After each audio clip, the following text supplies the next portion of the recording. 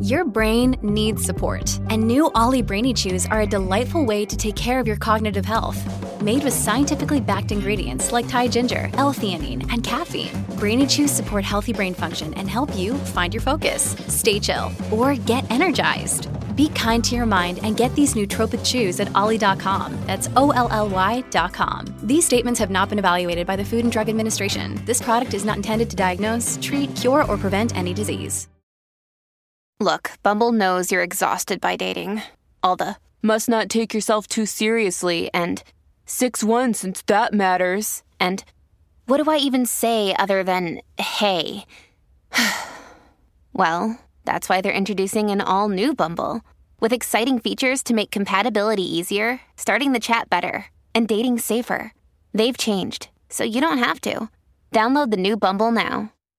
Many of us have those stubborn pounds that seem impossible to lose, no matter how good we eat or how hard we work out. My solution is PlushCare. PlushCare is a leading telehealth provider with doctors who are there for you day and night to partner with you in your weight loss journey. They can prescribe FDA-approved weight loss medications like Wegovy and Zepbound for those who qualify. Plus, they accept most insurance plans. To get started, visit plushcare.com/weightloss. That's plushcare.com/weightloss. Welcome to the New Books Network. Hello, everybody. Welcome to the New Books in Catholic Studies, a podcast channel on the New Books Network. This channel and episode were created in collaboration with the American Catholic Historical Association, which is a community of scholars, archivists, and teachers of Catholic studies. My name is Brenna Moore. I'm a professor of theology at Fordham University. Today we'll be talking to Dr. Mary Dunn, an associate professor of theological studies at St. Louis University. Mary is the author and editor of many notable publications and currently serves as the director of SLU's new Center for Research on Global Catholicism. And today we'll be talking with Mary about her recent new fabulous book called Where the Paralytics Walk and the Blind See: Stories of Sickness and Disability at the Juncture of Worlds, published just this year in 2022 by Princeton University Press. Mary, welcome to the show. Thank you, Dr. Moore. Yes, it's so nice to be in conversation with a fellow scholar of Catholicism and to be honest, my very dear friend, Mary. And it's really an honor to be in conversation with you about your fabulous new book. The book is really such a remarkable and a really beautiful account of, on the one hand, early modern narratives of sickness and disability. It's really, the book is anchored in a set of historical case studies about the meanings made about sickness and healing from the early modern Catholic world. But more than that, and Mary, this is always what I have admired so much about your work. It's exhibited so strongly in this book, is your constant willingness to pull back from your sources and reflect with your readers about broader meanings of these case studies. And here in this book, you explore how these narratives of imagining sickness, healing, disability in early modern Catholic Canada in particular, how they kind of grind against modern medical approaches to sickness and disability. So there's so many exciting things I can't wait to talk to you about, to ask you. So let's begin, shall we? Sounds great. Yes, thank you. Okay. So I'd say before we dive into a discussion of the details of your book, Where Paralytics Walk and the Blind See, if you can just tell your readers or tell our listeners a bit about how you first came into this particular project. I mean, you have a beautiful introduction about, some of you're very much your kind of personal investment in this scholarly project. But for those listening and who are encountering the book for the very first time on this podcast, if you might give our listeners just a glimpse of some of what you share in this book, how you came to this project as a mother of a child who has neurological differences and your own experience with a serious sickness just a couple of years ago. So tell us a bit about how these experiences set this project in motion. Sure. Yeah, that's an excellent question. I began this book really wanting to reflect on disability in particular. My daughter, as you just mentioned, Brenna, is a wonderful, bright, energetic, very humorous spark in our lives. And she has at the same time, she has what's known as a chromosomal microdeletion. So as you describe it, it's a neurological disability or a neurological difference. And as my experience as a mother has been one of kind of constantly being confronted with interpretations of this difference or this disability as a disability, that there's something missing, there's something lacking. Let's try to do these therapies. Let's try to do these interventions. Let's try to make these accommodations that get this child as close to normal, quote unquote, as possible. And this has always kind of struck me as such a myopic way to perceive her experience, her life, and my experience and my family's experience with her. And so I just started thinking, this is really a series of, the way I came to this book was just kind of through a series of, intellectual acrobatics or intellectual just questions of curiosity. I mean, what are other ways, I began to wonder, what are other ways of making sense of this particular neurological difference, or what in our culture we classify as disabilities? And it struck me that so many of the ways people were making sense of my daughter were just premised on this idea that this is a problem and we need to fix it. And of course, it's not a problem. It's a way of being in the world. And I started to wonder, in connection with my own location as a historian of early modern Catholicism, well, what were some other ways in the early modern Catholic past that people thought about disability, that people thought about embodied difference, as I came to call it in the book? So that was where the book began. The way that, as the way the book opens is with my experience in Berlin back in 2019. Not 2019, back in 2014, and kind of coming upon a memorial to the victims of the Aktion T4 program, which was kind of the initiating experiment, if you will, for the Holocaust, in which some 250 or 300,000 disabled people were euthanized. And it was a modest structure, a kind of modest memorial. And I was just sort of totally stopped in my tracks when I came upon this memorial. And at the same time, I opened the book with this reflection. I'd gone on a morning run with my husband, and my daughter was in the hotel room sleeping with her grandmother and her brothers, and just this glaring contrast between how much she was loved and how well she was integrated into our family. And then this memorial to a project of annihilation of disabled people really was, I think that encapsulates in many ways what brought me to this subject to begin with. But then in the midst of writing this book, unfortunately, I received my own diagnosis of, as you mentioned, of a serious disease. And so the book became one about not just disability, but one about sickness too, because all of these questions I had about disability and the ways of making sense of disability started to butt into my own experience in the modern medical system. And once again, I was confronted with these narratives of, this is a problem and we have to fix it. And yes, of course, in many ways, this sickness and this diagnosis was a big problem and did really need to be fixed. And I'm very grateful that it has been fixed. And I'm very grateful for the kind of technical expertise of my medical team. But it just felt, my experience over those years, which I bring to bear in the book, was one where my whole life experience, once I walked through those hospital doors, was just collapsed into this small, narrow narrative window of this is a problem and this needs to be fixed. Whereas my experience with it was so much more and, dare I say, so much richer than that. So these are the experiences that really kind of animate the book, and that I like to think of. I like to think of this book in some ways as a triptych. It's sort of a 3-paneled book. The introduction and the conclusion return to these presentist, more personal questions that are just kind of humming along as a sort of baseline in the book. And then the centerpiece of the book with the 4 chapters are these case studies. of early modern ways of narrating sickness and disability.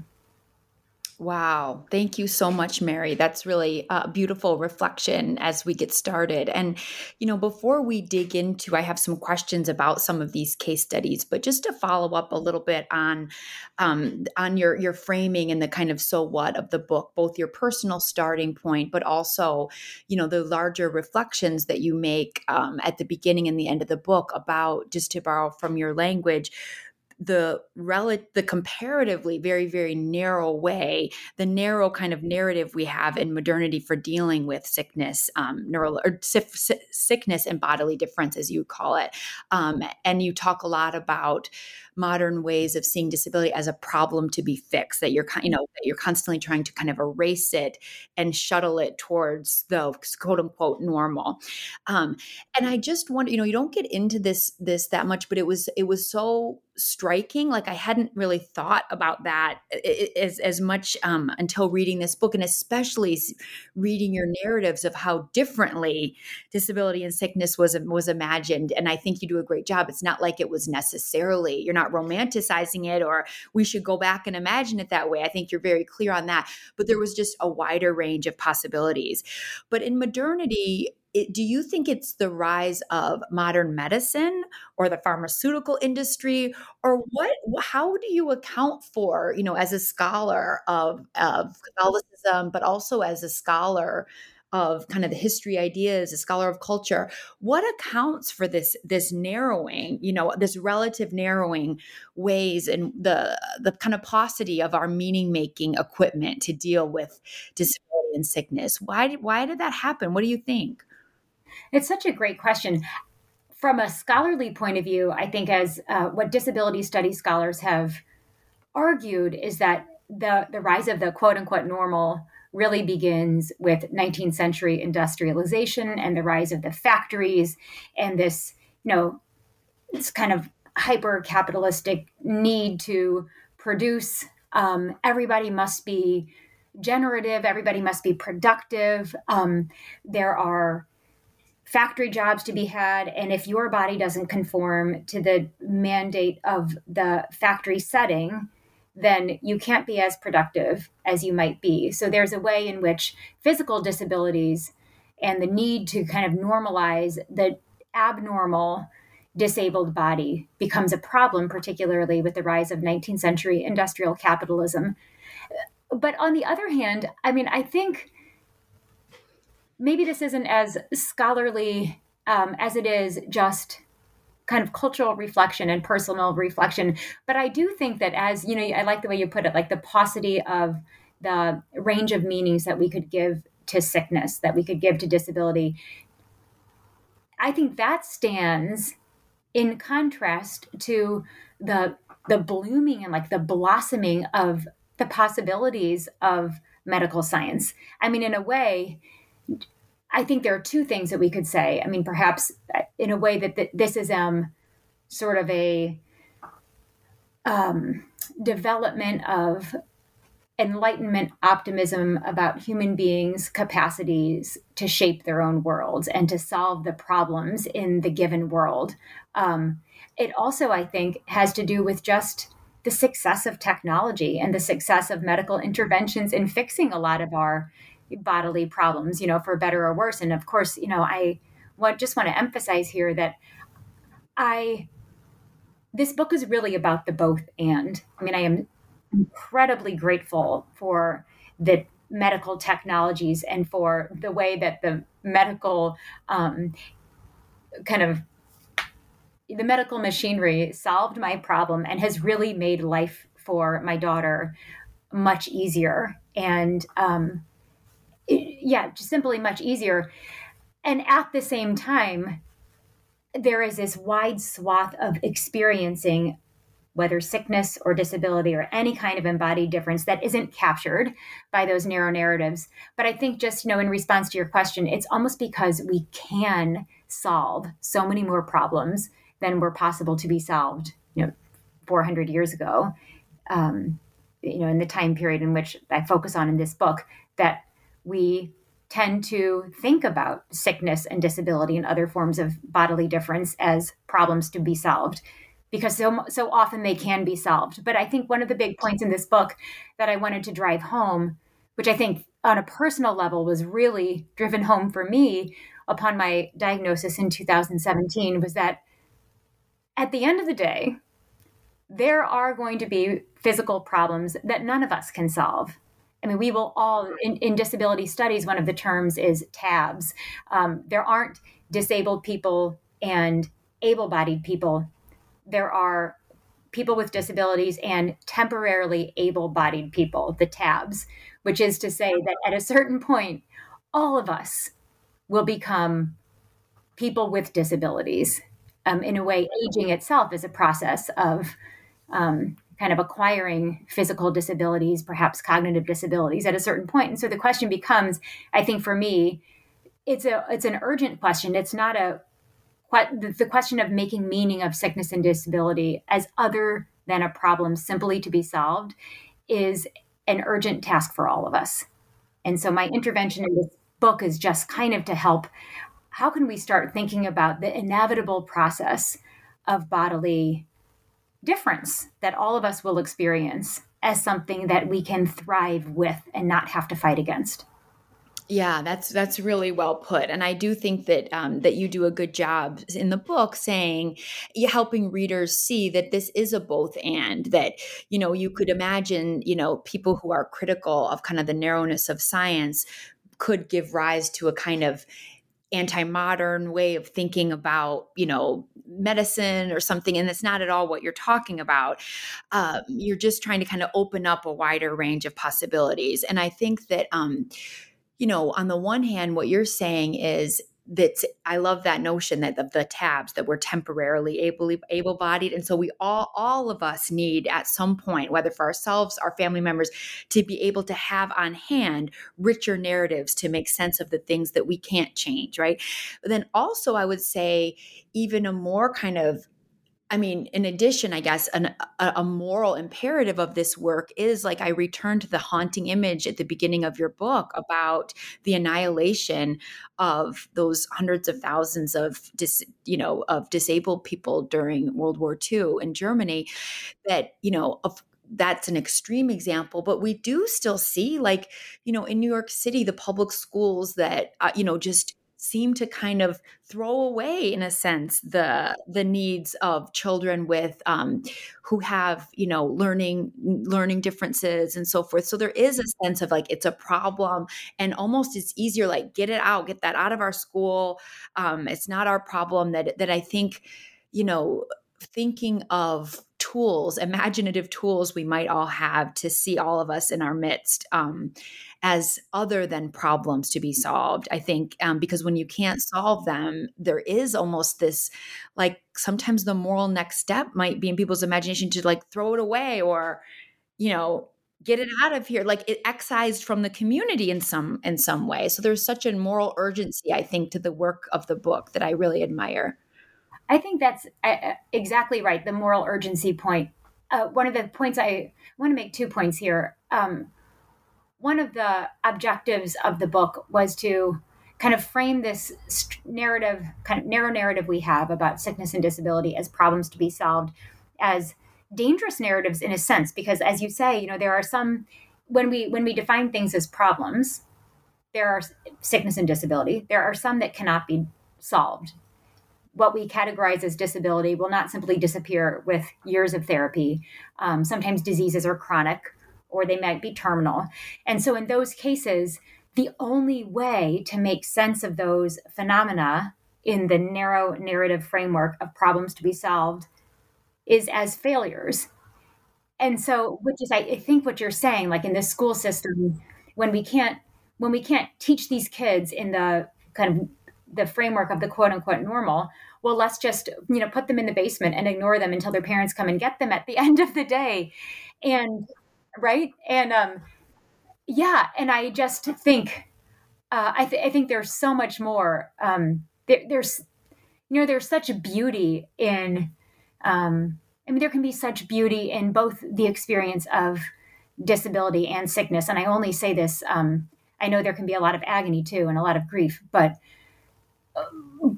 I cannot help but think that our the fact that we're so captured and maybe imprisoned by this narrow narrative of these are problems to be solved only exacerbates the grief and the agony of the experience of disability and sickness.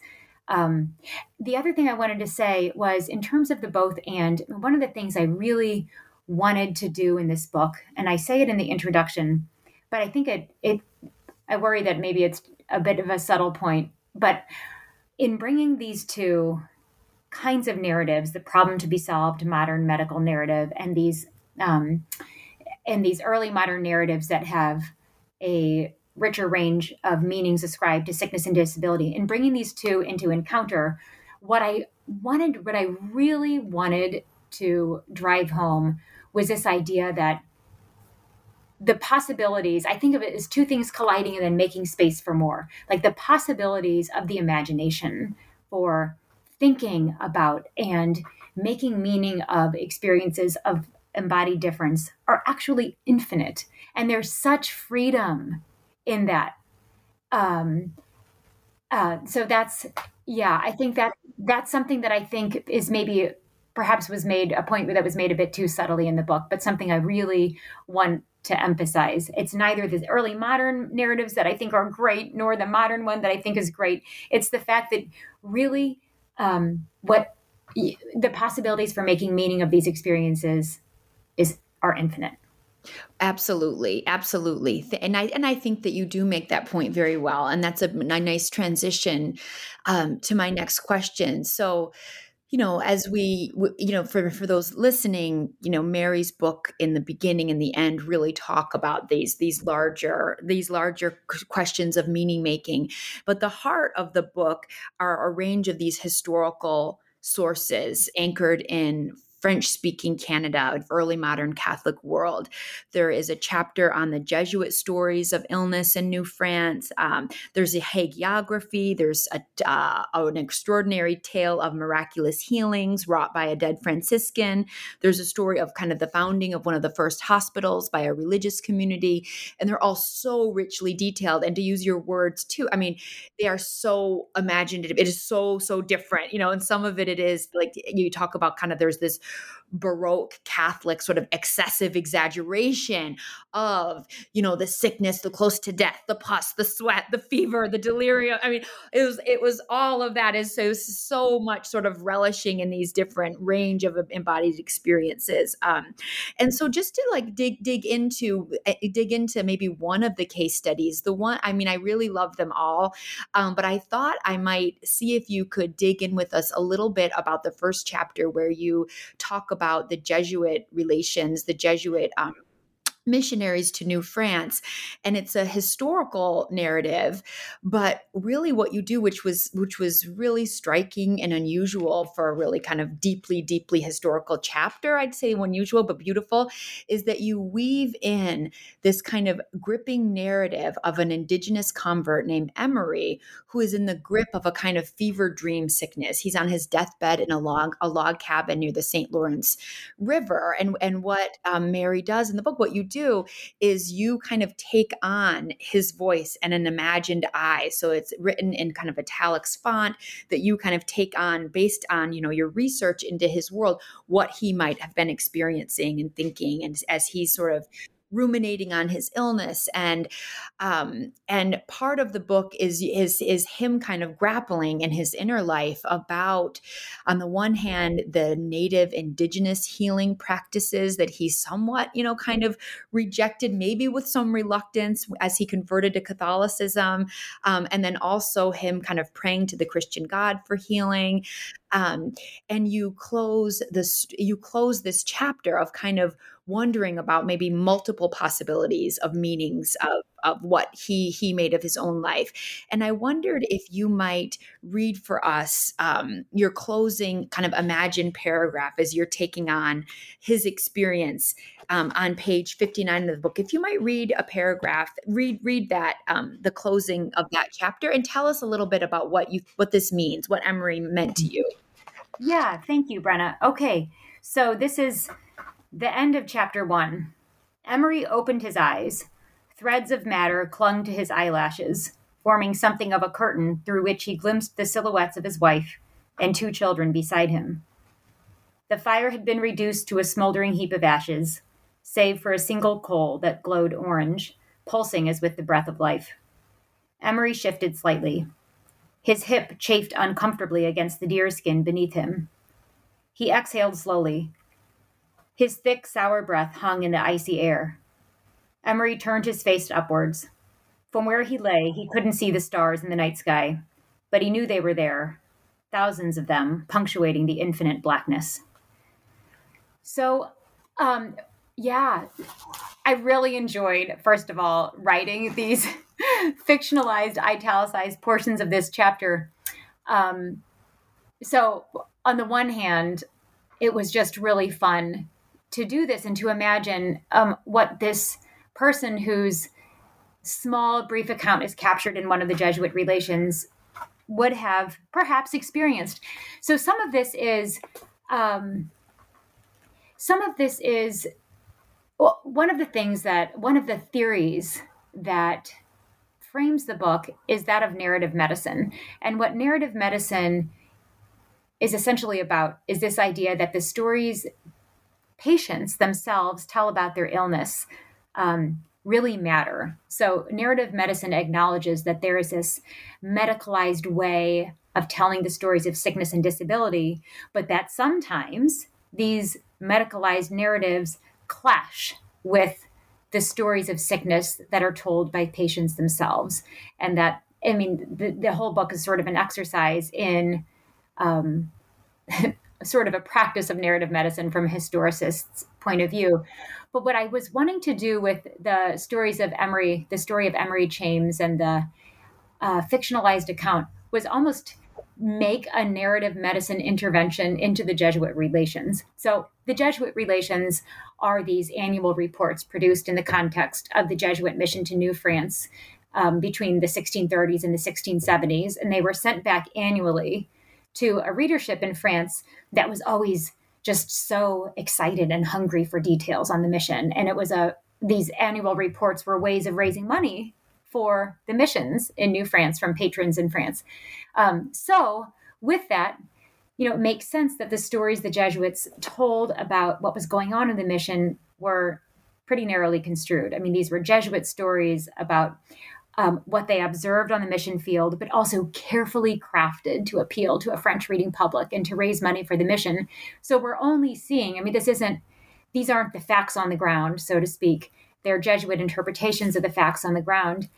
And so one of the things I wanted to, it's kind of a multi-layered intervention here, I suppose. One of the things I really wanted to do in this book as a whole was, of course, bring my present into conversation with the past, but also to make the point that bringing the present and the personal into conversation with, the past, the other, was also what, say, the Jesuits were doing, or the nuns that are the subject of my second chapter were doing, or those who made the miracle stories in the fourth chapter about the dead Franciscan were doing. We're always ineluctably bringing our present and our personal stories into conversation with what we observe, whether it's in the distant past or simply, across cultural lines.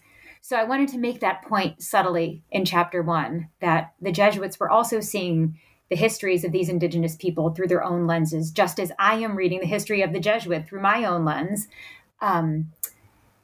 Yes, and there are ways to read. I think the other thing about this is that we unfortunately have no primary source accounts other than the things like the Jesuit relations, these documents produced in the context of the mission for understanding the history of indigenous people in colonial New France. And so what we have to do is, there are several different historical strategies for trying to recover indigenous histories, but one of them is reading between the lines of texts like these.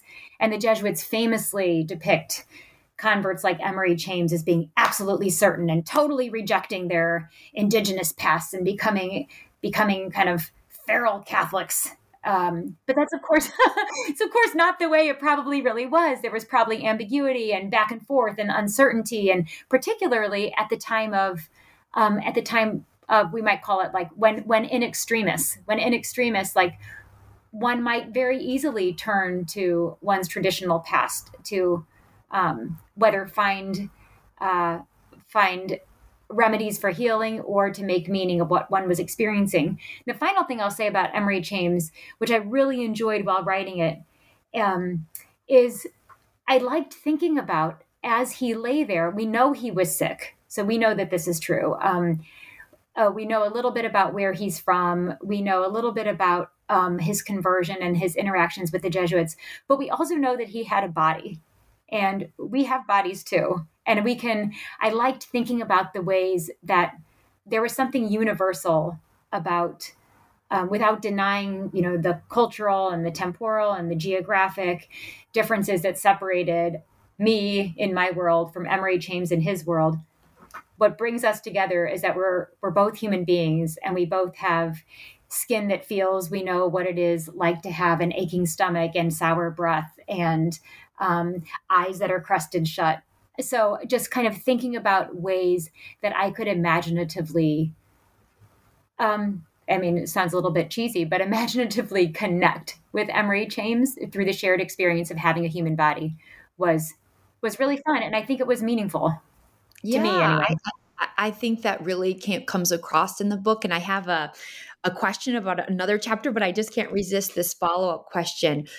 It was so clear in your writing that was most vivid, I think, in the section on Emery, where you kind of used some creative license, but throughout the book, you really seem to kind of relish in the details of writing about human embodiment. The language is so vivid, and you seem to really dig into these sources where, the people are, describing the sickness and feeling the fever, and the eyelashes crusted shut. And it reminded me in some ways of, I could hear echoes of the influence of Carolyn Walker Bynum's work or Robert Orsi's work.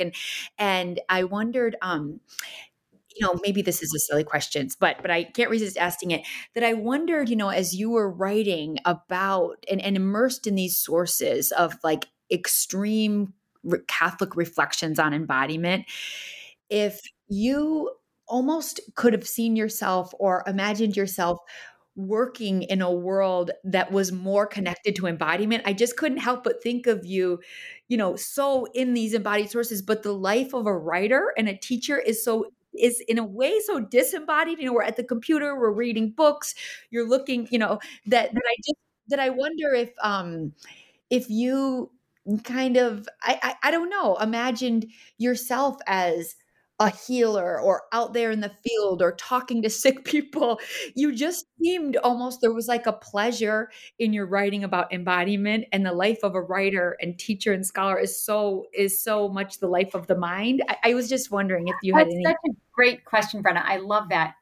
Okay. So as you know, well, this podcast is about where paralytics walk and the blind see, but my first book, The Cruelest of All Mothers, was also one in which I drew on my own experience as a mother in part. And so I think I want to say that what I've, it's funny how, as the years go by, you start to realize that there's like a pattern to the kind of work you do that maybe wasn't apparent when you first began. But I think one of the consistent themes of my work has always been to bring my own embodied experience into it. And I think that I've always, perhaps out of necessity, but I've always kind of like pushed back against this idea that the life of the scholar is a disembodied life, and that words themselves, and I think this is actually where I'm going in some smaller projects now, but that words themselves are just vehicles for the expression of experience. I'm really, these days I've been exploring the idea of, or the thin line between words and bodies, language and bodies. Like in what way, and this is sort of an old point, Austin's How to Do Things with Words, but just really kind of thinking about how words can do things even beyond the way that Austen imagined them with the illocutionary and the perlocutionary kinds of categories of language. But I think, yeah, I mean, I think that my own work as a scholar really does bring in the body. And I do think language, I think this is why I just enjoy writing so much, because I think language has the capacity to make us feel things in our body.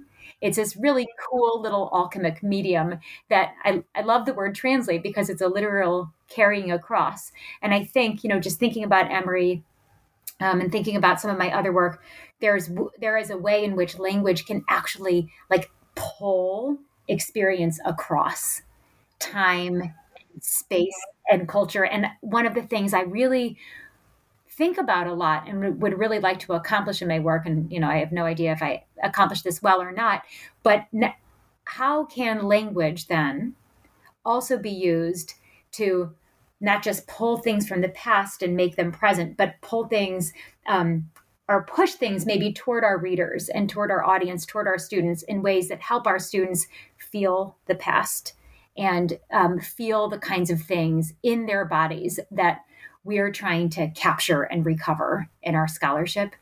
So I do think, I don't know if that was sensible. Does, absolutely. I think you very, very effectively do that. I mean, your writing is very, very vivid. And I know you've done some teaching and I don't know if you've published, but I know you've done some work on religion and the senses. I mean, there's something so sensory about the book, but I think that's a really neat answer, is that you're kind of trying to do scholarship in a way that's not disembodied. So you don't see this radical disjunction between this, like, fever dream pus bedside world of early modern Catholicism, but also where there was also a sense of of holiness and sanctification of some of this disability and illness, and the life of being a writer, that both are embodied in very different ways, but both are embodied experiences full of affections and sensory experience. So thank you. Yeah. Okay. I have a couple more questions, so we'll just keep moving along. But I have one more question about the case studies that make up kind of the central part of the book. So one, I would love to just ask you a little bit more about the founding of the hotel in Quebec that the religious orders of nuns have found. And I thought it was just a fascinating chapter that brought together kind of the role of nursing and medical caretaking on the mission field, and the relationship between kind of conversion and medical and caretaking. But one of the things that, so there's lots of details that I think readers will love to learn about, but it struck me of how much work women religious have done to create hospitals in the West, but on the one hand, kind of the origins of many hospitals, in the West, in Canada, the United States, are by women religious. There's so many Catholic hospitals that the kind of religious imagination at the founding of these hospitals was this world where sickness and disability were imagined in a huge wide range of ways, but that it kind of created the institutions that we have now, where the range is so narrow, but there are modern medical institutions, hospitals. So I wondered if you might just think with us a little bit about kind of the Catholic hospitals and what you learned, what struck you the most about those sisters who found the Catholic hospital in Quebec, and maybe similarities or differences or any kind of through line between kind of hospitals today and the so many founded by Catholic sisters. Yeah, that's such a great question. I mean, it's a fascinating history, and I know that there's more and more work being done now on Catholic hospitals and women religious, the vocation of women religious in founding and staffing these hospitals. I mean, so just to tie the Jesuit relations chapter together with this other chapter on the Hôtel Dieu in Quebec, what struck me about the Jesuit relations at the very beginning of this project, and I have an article on this, so it was sort of an independent piece in the beginning, was how much sickness came up in the Jesuit relations. So why was it that in these documents, supposedly dedicated to promoting the project of Jesuit spiritual conversion of indigenous people, why was there so much emphasis on sickness? I think I cite a statistic in the book. In one of the journals, one of the volumes of the Jesuit Relations, the word sick appears like 300 times or something like that. So just an inordinate amount of attention given to physical sickness in these spiritual journals. On the flip side, one of the things that surprised me in this histoire, this history of the Hôtel Dieu that is the subject of chapter 2, was how very little sickness appeared. I mean, I was expecting to open this book and find this history of a hospital and find lots of accounts of sickness. And instead, I found very, very few. And so this was a really hard chapter to write. It took me a long time to kind of figure out what was going on, at least what I thought was going on in this text. And I think one of the most obvious points, I guess, and those who have studied Catholic hospitals and women religious' engagement in Catholic hospitals might think this is such an obvious point, and how could I not have known this? But one of the really obvious points about the Catholic hospital in the early modern period was that what counted as health and cure had to do with not just physical health, of course, but spiritual health. So the vocation of these nursing sisters was not just to help people recover their physical health, help them get over their fever, help them, repair their broken bones, but it was to do the work of spiritual conversion too. And the physical and the spiritual are entangled in really interesting ways in these hospitals. But interestingly, there's not a one-to-one correlation. Like we would think that in the Catholic imagination, physical illness is often, a punishment for spiritual transgressions. But it doesn't. Sometimes it works that way, but other times the relationship is not quite so simple. But the other thing, so that's one thing, that these hospitals run and staffed by Catholic religious women were at least as much oriented to spiritual rehabilitation as they were to physical recovery. But the other thing that I really, really found moving, I think, and this is sort of how I close the chapter with that shout out to Arthur Kleinman. But one of the things I found really moving about this, and that helped me make sense of the histoire, which ended up telling stories of the religious women themselves much more than it did stories of patients, was that these nuns were intent on healing themselves in the process of healing others. So, if we think about the hospital as being about providing spiritual and physical care to the patients, at the same time, the hospital was about healing the nuns spiritually, or strengthening the nuns spiritually. So it was this kind of double vocation that they had, or this kind of double track work that they were doing. They were just as much concerned with the patients as they were with the health of their own souls. And so there was something really redemptive about the kind of work that they were doing that redounded to their own spiritual benefit. And so at the very end of that chapter, I close with Arthur Kleinman's, a piece from Arthur Kleinman's, I'm going to flip to this, Arthur Kleinman's new work, where he talks about taking care of his wife and finding, and his wife suffered from dementia toward the end of life, and he was at her side and caring for her with a lot of intensity toward the end of her life. And he thinks about this, and it says, I'll read just a little bit. So the experience of caring for his wife left Kleinman altered, feeling as if I replaced at least partially who I was in the past with what Joan had become for me. I found my soul in that frustrating and elevating work of caregiving. In the end, Kleinman insists, caregiving is about us. It feeds back to engage and readjust who we are, shaping the self, sometimes for better and sometimes for the worse. But this is, I think, exactly what the nuns of the Hôtel Dieu found in their own work of caregiving. It was about shaping their souls in ways that I do think we've really lost. Although, I find my own experience at the hospital was that religion pops up in the modern hospital context in really unexpected ways. you think it's this antiseptic secular context, and then, you walk through the hallways and you'll see tiles like, John 7:14 or whatever, Jesus heals. And so there are these, there are just ways in which the hospital still kind of teems with these little traces of religious life in ways it's not initially supposed to.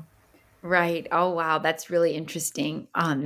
Yeah. I mean, just a quick comment. I have been doing some research on an order of Catholic nuns who began in France, but they do work in East Harlem now in New York, and a lot of home nursing. And in some of the archival material that I have found, I found exactly what you're talking about, the opportunity of nursing as a kind of spiritual opportunity of strengthening one's kind of inner life and relationship with Christ in the context of ministering to the sick. And there was one nun I found writing about how the best patient is the one who is not grateful and doesn't say thank you and doesn't return with a card, because that still is so can feed their ego. Like, thank you, sister. You saved my life, sister. But that's kind of, and that it's almost like the best is when they aren't thanked or they aren't appreciated. That just is like the pure service of nursing and caretaking is the most Christ-like and the most kind of purged of ego. So I think that was, it's almost like the tougher the situation, the more spiritually productive it is. And that's still happening in East Harlem, I'll say. Yeah. That's so interesting. Yeah. It's like practices of mortification. And one of the things these nuns say is that we don't really have to practice. I read their constitutions and rules, and they said, we don't really have to practice a regime of self-mortification because work in the hospital is its own mortification. Yes, absolutely. That's fascinating. Well, there is so much more we can say about, these incredible stories that you have uncovered so beautifully in this book, and how you have also helped us think about the relationship between these rich narratives of disability and sickness in the early modern Catholic world, in the relationship to the meanings we have available to make sense of our own sickness and disability. There's so much more we could say. But I want to maybe begin to move to a closing of our conversation by asking you to think with us a little bit about your experience finishing this book in the midst of the COVID pandemic. And I wondered, as we were in the midst of our own, massive global experience of a medical emergency, if there was anything in the pandemic that maybe forced you to look at the sources differently, and so much has even happened probably since you were done writing it. There's so much has happened even in the past year and a half. Is there anything that you learned about sickness and disability in the last couple of years that would have enabled you to tell the story maybe differently, or think about the sources differently? Or did COVID, change or enrich your work and your reflection on sickness and disability in any way? Yeah, that's a great question. I have to say I'll say two things about this. One, I found writing the conclusion when the pandemic was still raging was an interesting exercise. It was that, it was kind of you had to keep many different time periods alive in your head at the same time. So it was that experience of being like, I'm writing this now, but I know when it comes out, the situation could change entirely. And I want to say just enough about this pandemic that has a certain future to draw on the pandemic, but not to kind of make the book too tied to a particular moment in time so that it's no longer relevant when it finally comes out. So that's a small point to make, but I do remember wrestling with that. It's like the struggle of the writer. How does one write about present events in a way that doesn't limit the takeaway to the present moment? But when I thought about the pandemic, which of course I did, it was mostly in the context of now people get it. because I think my experience, it felt a little isolating, not in a bad way, I mean, sometimes in a bad way, but not entirely in a bad way, but my own, diagnosis in 2017 and then my daughter in 2012, it felt a little bit like I was having these experiences that so many people around me hadn't had. And I was thinking about things that so many people around me weren't thinking about and never had to think about. And then when COVID happened, my thoughts were more along the lines of, okay, now like we're all thinking the same thing. Welcome to my world. Yes. Yeah, exactly. Like I've been wrestling with some of these concepts and issues and themes for a long time. And yeah, now you are too. So that's more what it felt like to me. I can't say it radically changed anything. Yeah, I can't really say that it did. Although I do want to say that maybe I do think maybe COVID exacerbated the dimensions of the problem for me. All COVID was, in at least in so many different portrayals in the media, was this massive problem. Whereas it also, I think we can all acknowledge, brought a little bit of beauty in some contexts to some of our lives. Children's activities stopped. I know for some people it was much more difficult than this, and that's the thing about sickness and disability. All of our experiences are different, but to focus too much on the problem of it was to overlook like the little snapshots of beauty in the whole phenomenon, which was, for some of us, things stopped. Things certainly became more difficult, but some things stopped. There was a little bit more togetherness, maybe a few more family nights on the couch. And there was something, those little lovely aspects of some people's experiences shouldn't be overlooked. Mm-hmm. Absolutely. Absolutely. Well, thank you. And I think this will kind of bring us towards the conclusion of our conversation. But Mary, I just so enjoyed talking with you about your beautiful, beautiful book, Where the Paralytics Walk and the Blind See, Stories of Sickness and Disability at the Juncture of Worlds. I would say, for listeners who are interested in thinking more creatively and imaginatively about embodied experience, you will be so rewarded spending time with this book. And I would say it's hard to think of a scholar who has these two gifts more beautifully honed than Mary. On the one hand, such a detailed historian working in these incredibly difficult French Catholic sources, and then at the same time, you really have kind of your heart and creativity so present with you. It's kind of the heartbeat of the book, of thinking about meaning making. It's just such a sensitive, I would say, such a sensitive analysis of this topic. And I've so admired that about your work. And I'm just so happy that this book is out in the world. And I absolutely guarantee we're going to hear much more about this as we head into 2023, because this is just a beautiful book. And people can buy it wherever they buy books, published this year from Princeton University Press. So with that, we will close. And thank you so much for taking time to talk with us today, Mary. Brenna, thank you so much. It was so much fun to talk with you about this book, and so generous of you to read it and come up with such thoughtful questions. I appreciate the conversation. Thank you. Okay, thank you.